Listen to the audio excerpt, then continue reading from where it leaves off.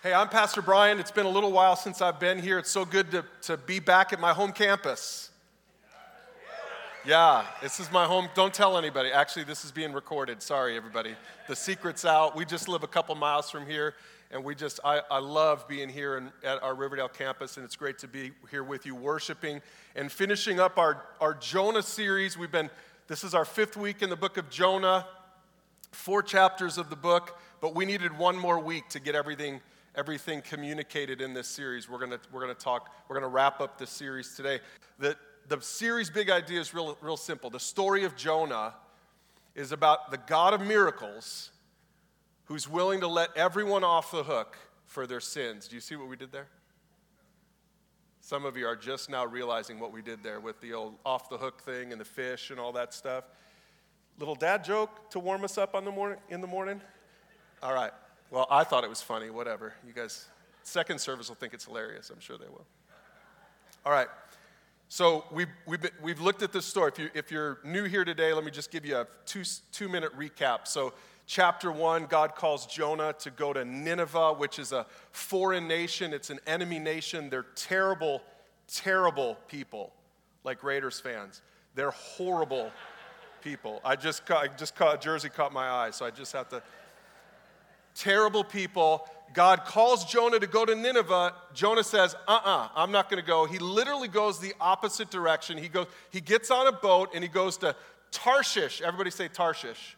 Tarshish. It's just one of the fun words in the book. So he goes to Tarshish, which literally means at that time it was the other end of the earth. He literally was going the other end of the earth. How many of you have ever gone the opposite direction of where God wanted you to go? Raise your hand. So you can relate to Jonah. He goes literally the opposite direction.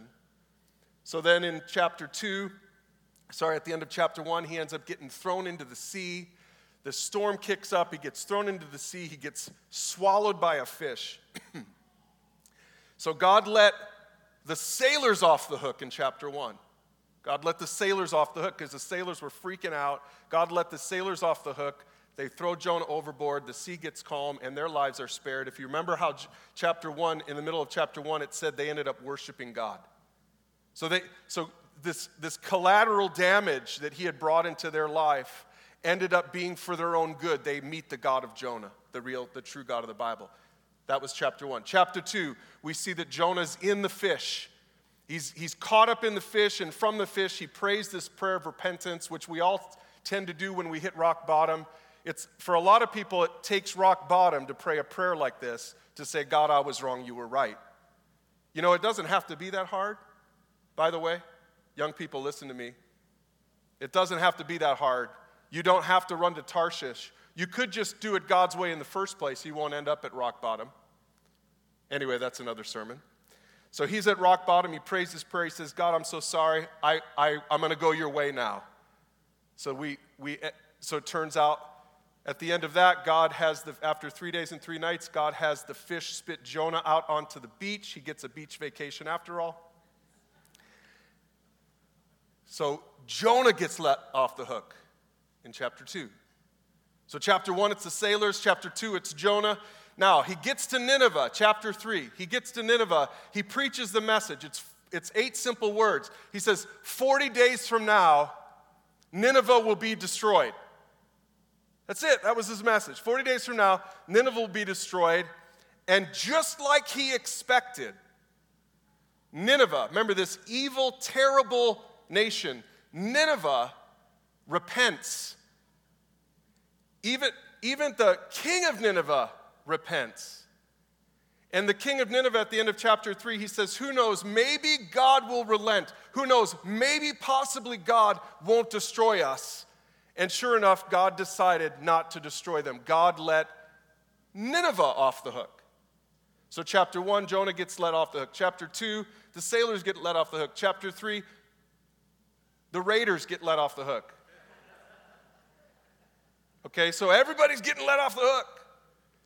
And then last week, chapter 4, which was personally my favorite chapter in the whole book, because it is literally the most embarrassing chapter in the Bible. If you missed it, go back and listen to it.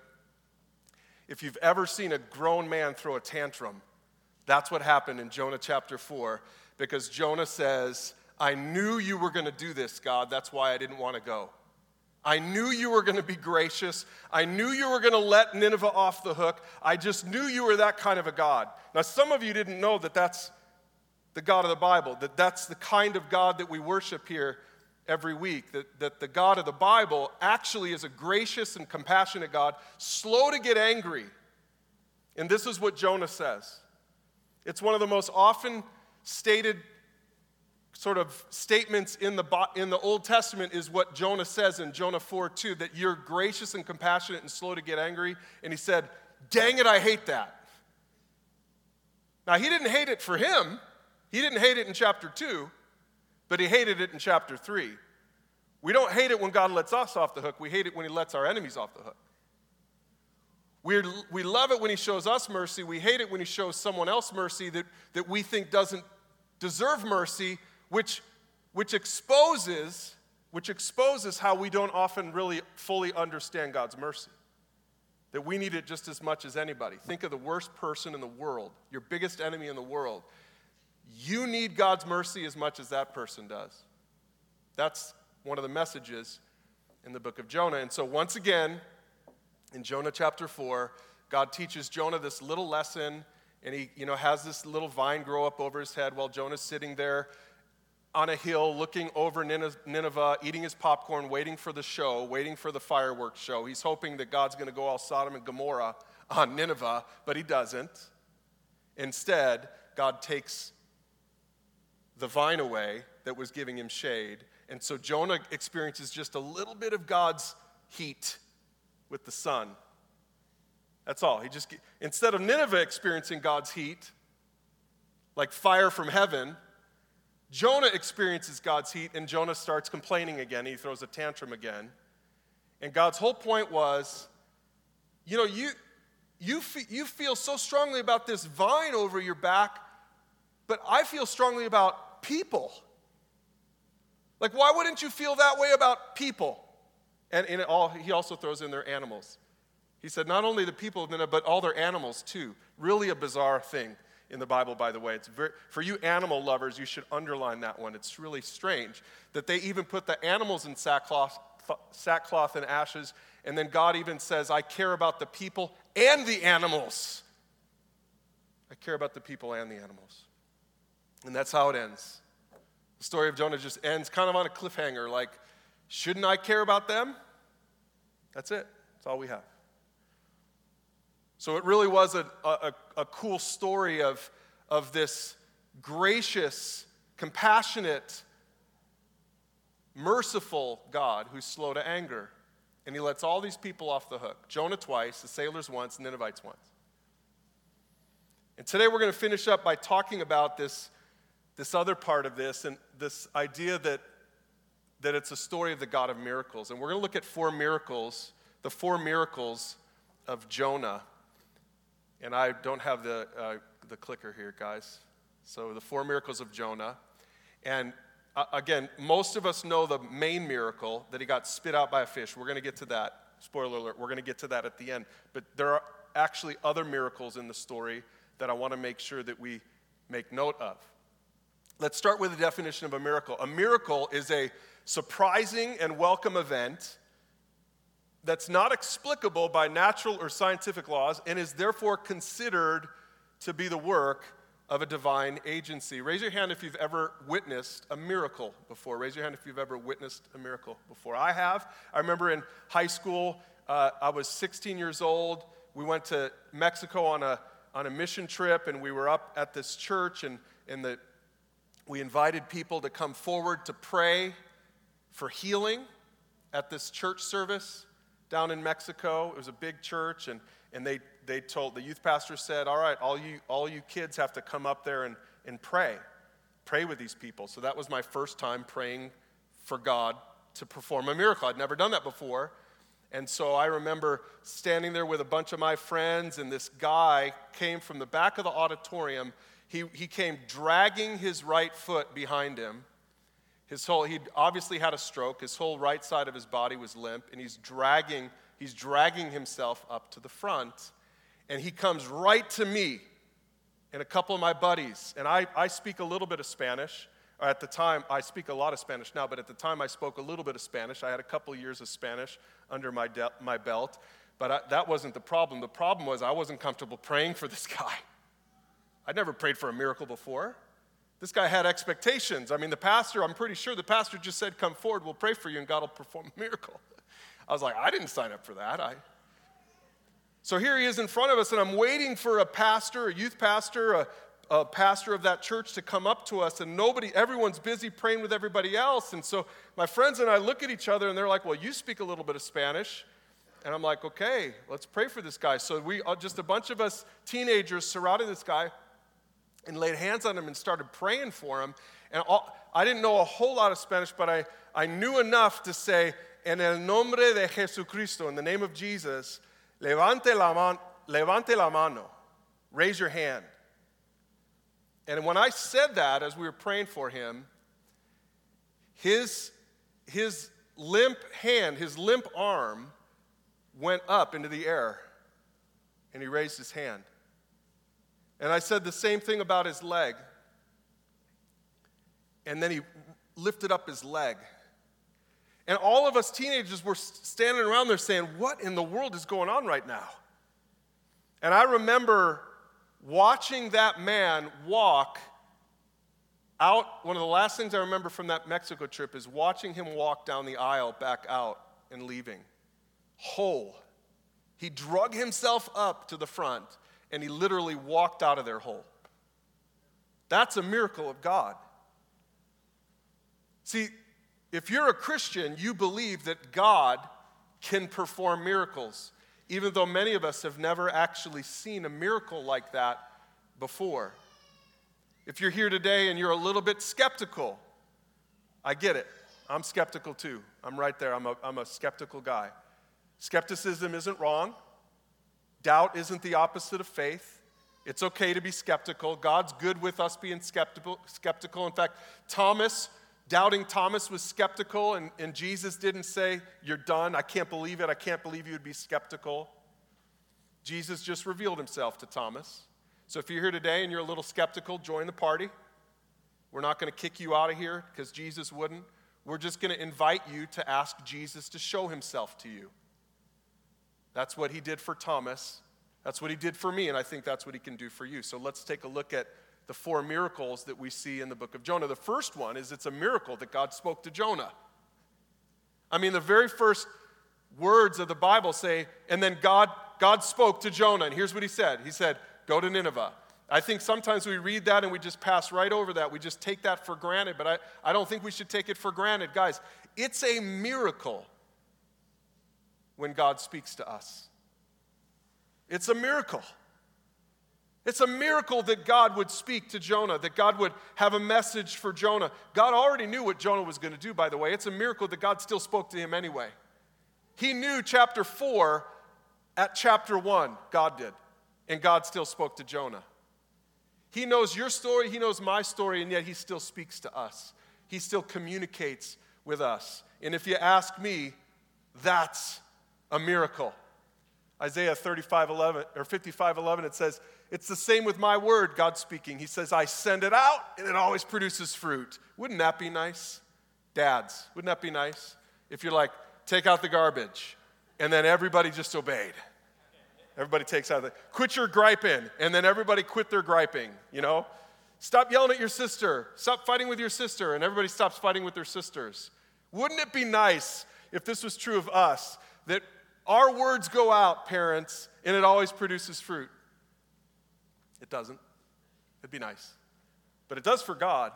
He says, my word will accomplish all I want it to, and it will prosper everywhere I send it. And so you say, but it didn't in Jonah, because he went to Tarshish. But God got the final word, didn't he? God always gets the final word. God's way is always the way we end up going. Hebrews chapter 4, verse 12, for the word of God is alive and active. It's sharper than any double-edged sword. It penetrates even to dividing soul and spirit, joints and marrow. It judges the thoughts and the attitudes of our heart.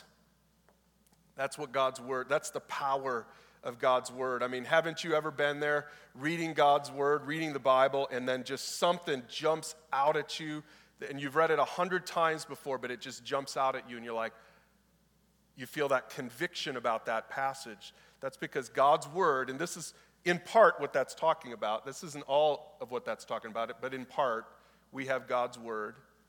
And that's why we need to open this, friends, because God's word is powerful and active. It's sharper than any double-edged sword. And when we open God's word, he speaks to us.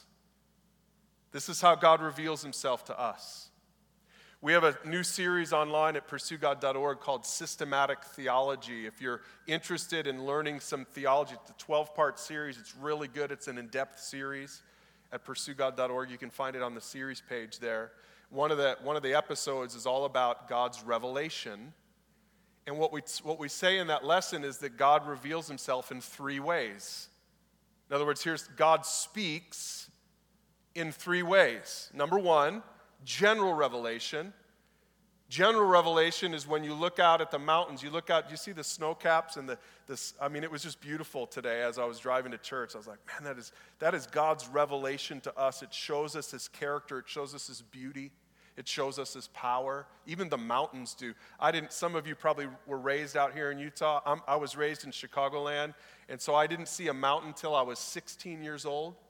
And I remember, I saw them on TV, but I never believed it. I'm like, those things don't exist, right? I lived in the Great Plains. I lived in the flatlands. You could see for miles in every direction. And I remember at 16, we came to visit an uncle in Colorado, and I remember coming around down that highway, and we finally get a glimpse of the mountains, and I couldn't take my eyes off of the mountains. And I remember that week that I was there, I remember thinking, these people don't even realize how lucky they are to live here in the mountains. It's so beautiful. And then God called us here to the mountains, and we've been here for 23 years, and I still am in awe of God's beauty every day. Every day when I look at these mountains. That's general revelation. General revelation is God's revealing himself in a very general way to everyone who has eyes to see it. The second thing is specific revelation or special revelation. Now this is included in that, is God's word is part of his special revelation. This is where God gets very specific with us. This is where God gets detailed with us. General revelation doesn't tell us about Jesus. Special revelation does. You can read God's word and you can read about Jesus. You can read about God's heart for you. You can read about you, and you can read about me, and you can read about Jesus. And that's his special revelation. Also included in special revelation is when you're reading the Bible and the Holy Spirit speaks to you. God by his Holy Spirit, God is Father, Son, Holy Spirit. So God the Holy Spirit opens your eyes to receive the word. What we're doing right now is a part of special revelation. Some of you are here today, or maybe there have been times where you've been here and somebody's preached something from God's word, and somebody has said something, and all of a sudden you understood it differently than you understood it before. That's because the Holy Spirit does his work in you and opens your spiritual eyes and your spiritual ears to be able to see and hear what was just spoken. Some of you parents are asking for that for your kids. Some of you spouses are asking that for your husband or your wife. You're asking that the Holy Spirit would do his special work in your loved one's life. That's special revelation. And then the third thing, okay, so we have general revelation. This is how God speaks. We have general revelation. We have special revelation. And then number 3, this is the coolest one, we have God's self-revelation. And his self-revelation was in Jesus Christ. God revealed himself ultimately and most definitively in Jesus Christ. So it's a miracle whenever God speaks. Number 2, it's a miracle that God controlled the storm.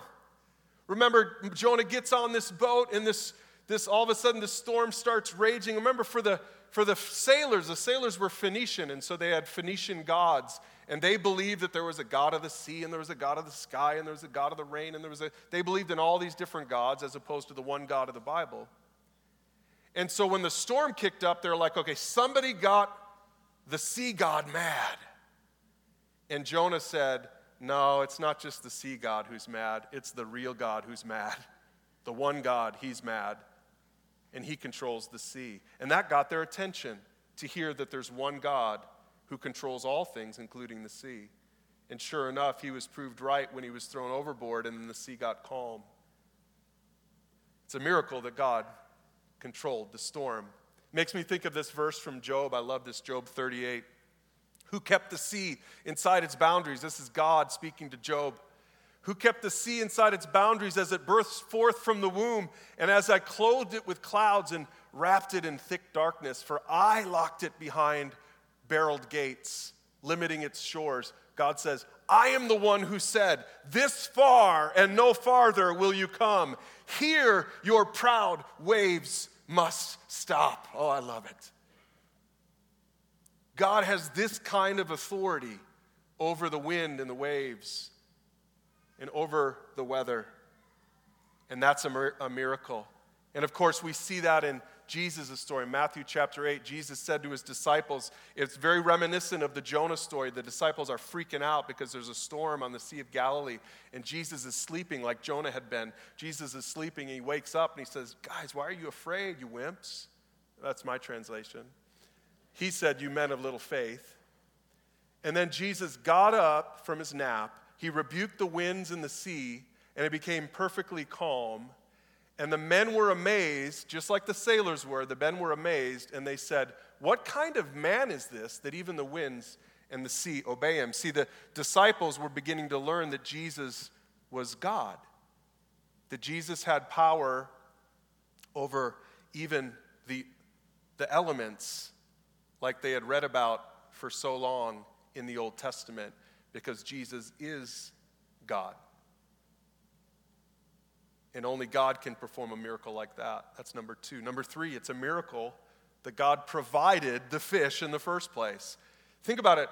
The Bible says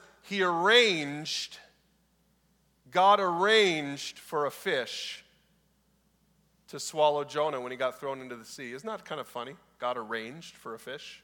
Like, well, I'm not sure what that means. Like, I'll have my people talk to your people, and we're going to arrange this thing. He arranged for a fish to swallow Jonah. And we looked at this in week number 2. It turns out, this was one of the real insights from this series. It turns out that the fish was God's provision, it wasn't his punishment. That the fish was God's unexpected rescue plan for Jonah. It wasn't his punishment for Jonah. And that's a good reminder for us. Sometimes we find ourselves in what we would think to be bad situations, and we find out really in the end that maybe God is using that for our protection. He's using that to teach us something. And so it's a miracle that God has authority over fish. That's miraculous. He doesn't just have authority over the sea, he has authority over sea creatures.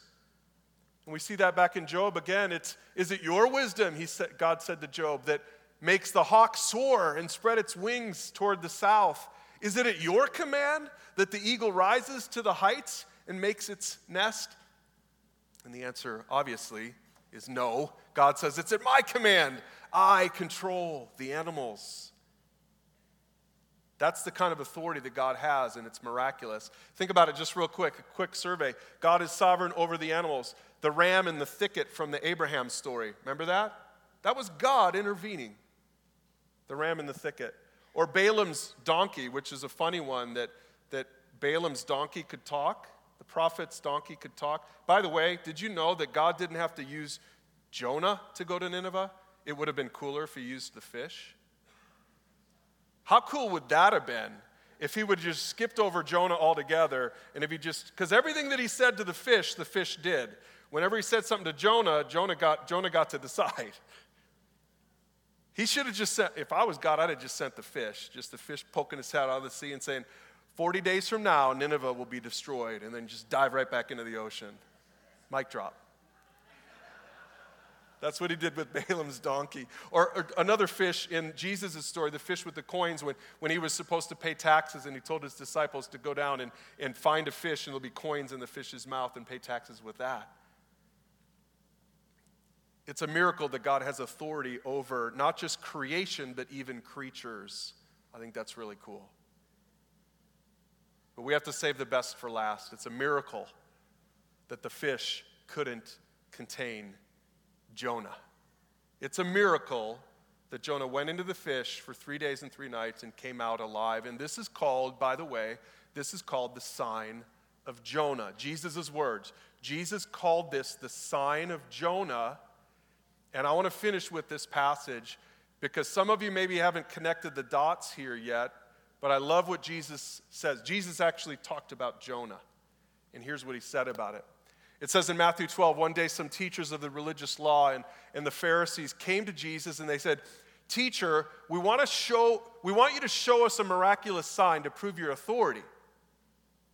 Okay, so the religious leaders were always trying to get Jesus to trip up. He's like, we want you to show us a miraculous sign to prove your authority. But Jesus replied, he says, "Only an evil and adulterous generation would demand a miraculous sign. But here's what I'm going to do. The only sign I'm going to give you is the sign of the prophet Jonah. For just as Jonah was in the belly of the great fish for 3 days and 3 nights, so will the Son of Man be in the heart of the earth for 3 days and 3 nights." So Jonah is what we call a type of Christ. The type of Christ is like a foreshadowing of what Jesus would do. So Jonah being in the belly of the fish was a foreshadowing of Jesus being in the grave for 3 days and 3 nights and then coming out alive. That's called the sign of Jonah. And Jesus is telling them, that's the sign I'm going to give you. And if you don't believe that sign, then you will die in your sins. Now here's how I want to wrap this up. I want to make sure that we understand this. I'm going to just call it a 5th miracle. And it's probably the biggest miracle of all. The biggest miracle that we see really in all these stories in the book of Jonah and then in the New Testament and maybe even in your life, the biggest miracle is when a sinner repents. The biggest miracle is that the sailors met Jesus or met God, that Jonah repented in chapter 2, that the Ninevites repented in chapter 3. That's the biggest miracle. In fact, one of the reasons that Jesus uses this story and highlights this story is because Jesus' death and resurrection was intended to bring the gospel to everyone, not just the Israelites. And that's what happened in the Jonah story. The whole Jonah story, sometimes it's easy for us to forget this, the Jonah story was about God bringing his compassion and his mercy and his grace to everyone, the Ninevites. We're the Ninevites. We're Gentiles. Even in Jesus' day, his disciples thought that his messiahship was only to rescue the people of Israel. Just like Jonah thought that God only cared about the Israelites. And God was saying through Jonah, I don't just care about the Israelites, I care about everybody. And God was saying the same thing through Jesus, that Jesus' death and resurrection would open the door for everyone to be let off the hook for their sins, including you and me. And it's a miracle. It's a miracle whenever that happens for somebody. It's a miracle when one sinner repents. The Bible says that all the angels in heaven rejoice when one sinner repents, because it's a miracle.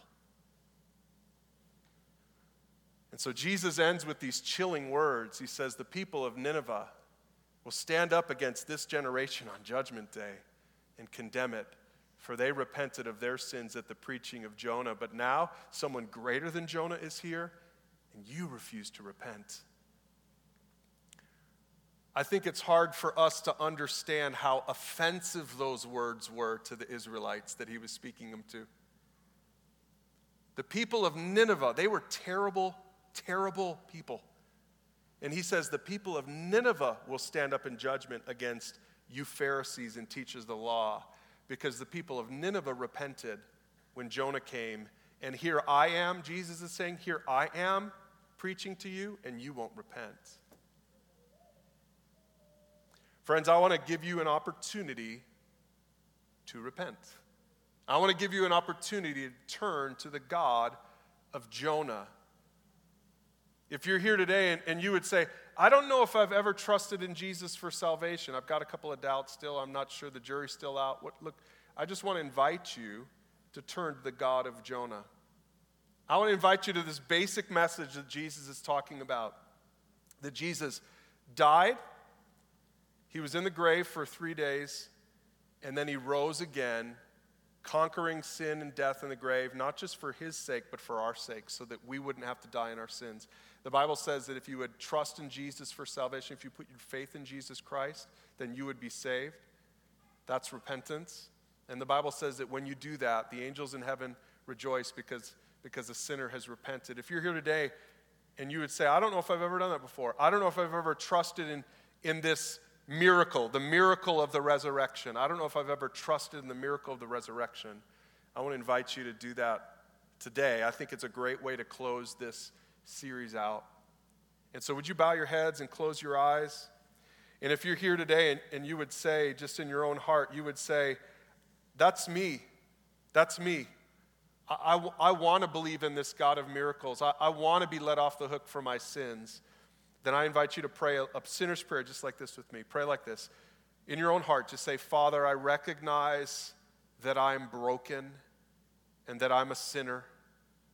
I recognize that you died on the cross to pay for my sins and that you rose again, just like Jonah came out of that fish. You rose again to prove your authority over sin and death. Jesus, today I confess my belief in you, my trust in you. And I say thank you for the forgiveness of my sins. In Jesus' name, amen.